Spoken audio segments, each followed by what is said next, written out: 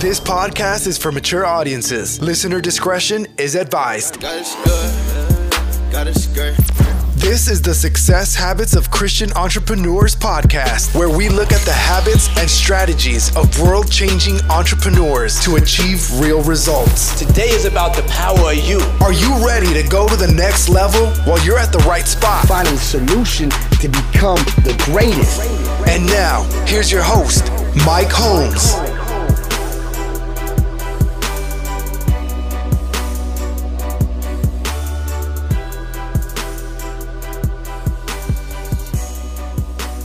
What's up, guys? We are back on the Success Habits of Christian Entrepreneurs, and today I wanted to just follow up on how to deal with the anxiety as a result of COVID-19. Now, we've seen a lot in the news over the past 24 hours with,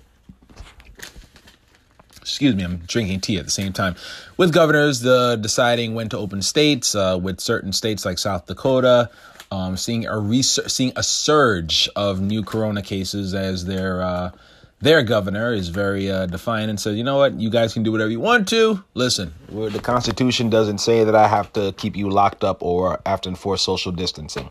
So because of all this, what's going on, there's still a lot of anxiety as a result of coronavirus and just anxiety in general, because the trend for one of the global trends, as I said in the last podcast, is people really wanting to know how to deal with mindfulness, how to stabilize and help mental health. So this is where I wanted to give these scientific, common sense, I dare say biblical suggestions on how to deal with anxiety. We dealt with the first two, and now to deal with the third one. The third one is simply this: you need to control your thoughts. You need to control your thoughts. Now, if you've listened to the first podcast, we know we talked about GABA. GABA is a thing in your brain that allows you to keep certain thoughts out. And people with higher amounts of GABA, they're able to keep thoughts out of their head a lot easier than people with lower levels. People with lower levels of GABA, they can't keep out suicidal thoughts or depressive thoughts or things like that as readily as other people. But if you do have sufficient levels of GABA, if you do have it, you need to control your mind. There are estimates right now that the average mind thinks about 12,000 to 60,000 thoughts per day. And that 80% of those negative thoughts, 80% of the 12,000 to 60,000 of those are negative. And research has shown that 83% of what we worry about doesn't even happen. So if we have 60,000 bad thoughts, 80% of that is negative, and 83% of that doesn't happen in a day. Now, I, as an evangelical Christian, do believe that our negative thoughts are a result of the fall and people turning away their heart from the Creator. I do believe that people, when they turned away from God, that God gave them over to themselves. And the Bible says that people became vain in their reasonings and their senseless hearts were darkened. As me, we turned away from God, and as a result, God left us to ourselves. Now, the good thing is, if you're a new believer in Christ, you have the ability to have God's thoughts in your mind, and you get God's thoughts through his words, because words are simply a fruit of thoughts.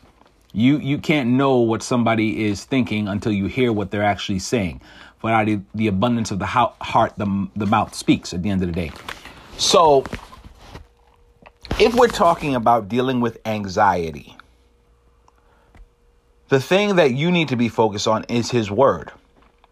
I think one of the reasons why Psalm 23 is one of the most popular Psalms, if not the most popular verse of scripture besides John 3:16, I think because it's a psalm of affirmation.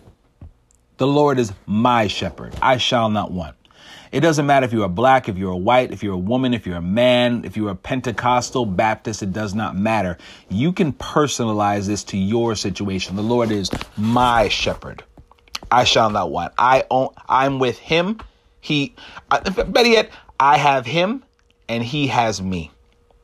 And when we start talking about the word of God, The word of God needs to be personalized to your own particular situation. So the Lord is my shepherd, I shall not want. He makes me to lie down in green pastures, or something like, I'm trying to find another scripture actually. Fear not, for God is with me. So Isaiah 41:10. Fear not, for I am with you. Be not dismayed, for I am your God. I will strengthen you. Yes, I will help you. I will uphold you with my righteous right hand.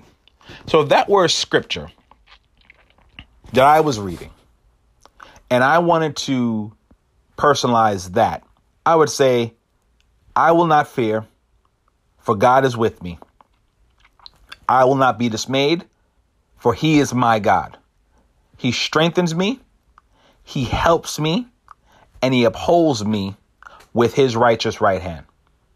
You say that over and over and over and over again, sooner or later, the power of his word is more powerful than the power of the negative thoughts. And it works internally and externally. And I'm not going to go into the external parts, how I believe that when we begin to speak God's word, that it actually affects the situation in the unseen realm. I'm not going to go into that. I'm not going to deal with that today. But I'm talking about anxiety, finding a scripture, finding something what God says, and personalizing it to yourself. Which brings me into the next suggestion. And the next suggestion is to learn how to meditate the right way. Now, meditation has actually been popularized over the last 2 decades. I mean, you have movie stars, you have hip hop stars, you have thought leaders who are just signaling and heralding the benefits of meditation. But the fact of the matter, meditation is not new. But the Western concept of meditation is vastly different from God's way of meditation. Meditation in the popular world is simply quieting your mind, looking at your thoughts, taking your thoughts out of your mind, being completely present in the moment, working on your breathing, being calm, and completely focusing on nothing. But God's way is a little different. The first time the word meditate is actually brought up in the Bible, it's in Joshua 1 verse 8. And it says, this book of the law shall not depart out of your mouth, but thou shalt meditate therein day and night, that thou mayest observe to do according to all that is written therein. For then thou shalt make thy way prosperous, and then thou shalt have good success. Now, that word meditate in the Hebrew is the word Haggah. Now, Haggah is used around 25 times in the Old Testament and is translated 6 times in the King James Version of the Bible. Haggah literally means to moan, to growl, to utter, to speak, or to muse or think over. So in the Hebrew, there's actually a mental aspect to meditation. It's about pondering and thinking, but it's about saying. So when God starts talking about meditating, he's literally saying, take a scripture like Psalms 23, closing your mind, or saying it over and over and over again silently. The Lord is my shepherd, I shall not want. Growling it, thinking it over, running it through, just getting energy from it. The Lord is my shepherd, I do not lack. The Lord is my shepherd, I do not lack. The Lord is my shepherd, I do not lack. The Lord is my shepherd, I do not lack. The Lord is my shepherd, I shall not want. The Lord is my shepherd, I shall not want. The Lord is my shepherd, I shall not want. The Lord is my shepherd, I shall not want. The Lord is my shepherd. You do that over and over and over and over again. That is God's definition of meditation. That is how you drive out, or what the Bible calls casting down imaginations and every high thing that exalts itself against the knowledge of God. That's how you do it. By simply saying the thing over and over and over again. The thing being his word, of course. And if you don't believe me, just try it out for a week. And just let me know and text me back and let me know exactly how's it working. And the final one. This one is kind of crazy, but, I'm going to bring it in anyway. It's to deal with anxiety, you have to know that it's not about you. Now, according to Psychology Today, individuals with an anxiety disorder, I'm quoting them, are afflicted with self-absorption, not because they're selfish or insensitive to others as are narcissists, but because they're locked into bothersome, repetitive thought, processing, reflecting fears both about their personal adequacy and how others might adversely see them. So basically, people with an anxiety disorder or borderline anxiety disorder are people who are constantly thinking how others view them. When the truth of the matter is, you think that everybody's thinking about you, but everybody in actuality is thinking about themselves. Anybody thinking about you? Anybody care about you? Sorry to say, but it's the truth. Anybody thinking about you? So this is where it comes into saying that it's not about you at all. It really isn't. When we become anxious, it's because we are overly obsessed with us, our needs, our wants, our desires, our wishes, so on and so forth. This is why the Bible says in 1 Corinthians chapter 10, let no one seek his own good, but the good of his neighbor. Harvard researchers actually did one of the largest studies on happiness, right? And it was done over a period of 75 years. And what they discovered was that fame and money were not the secrets to happiness.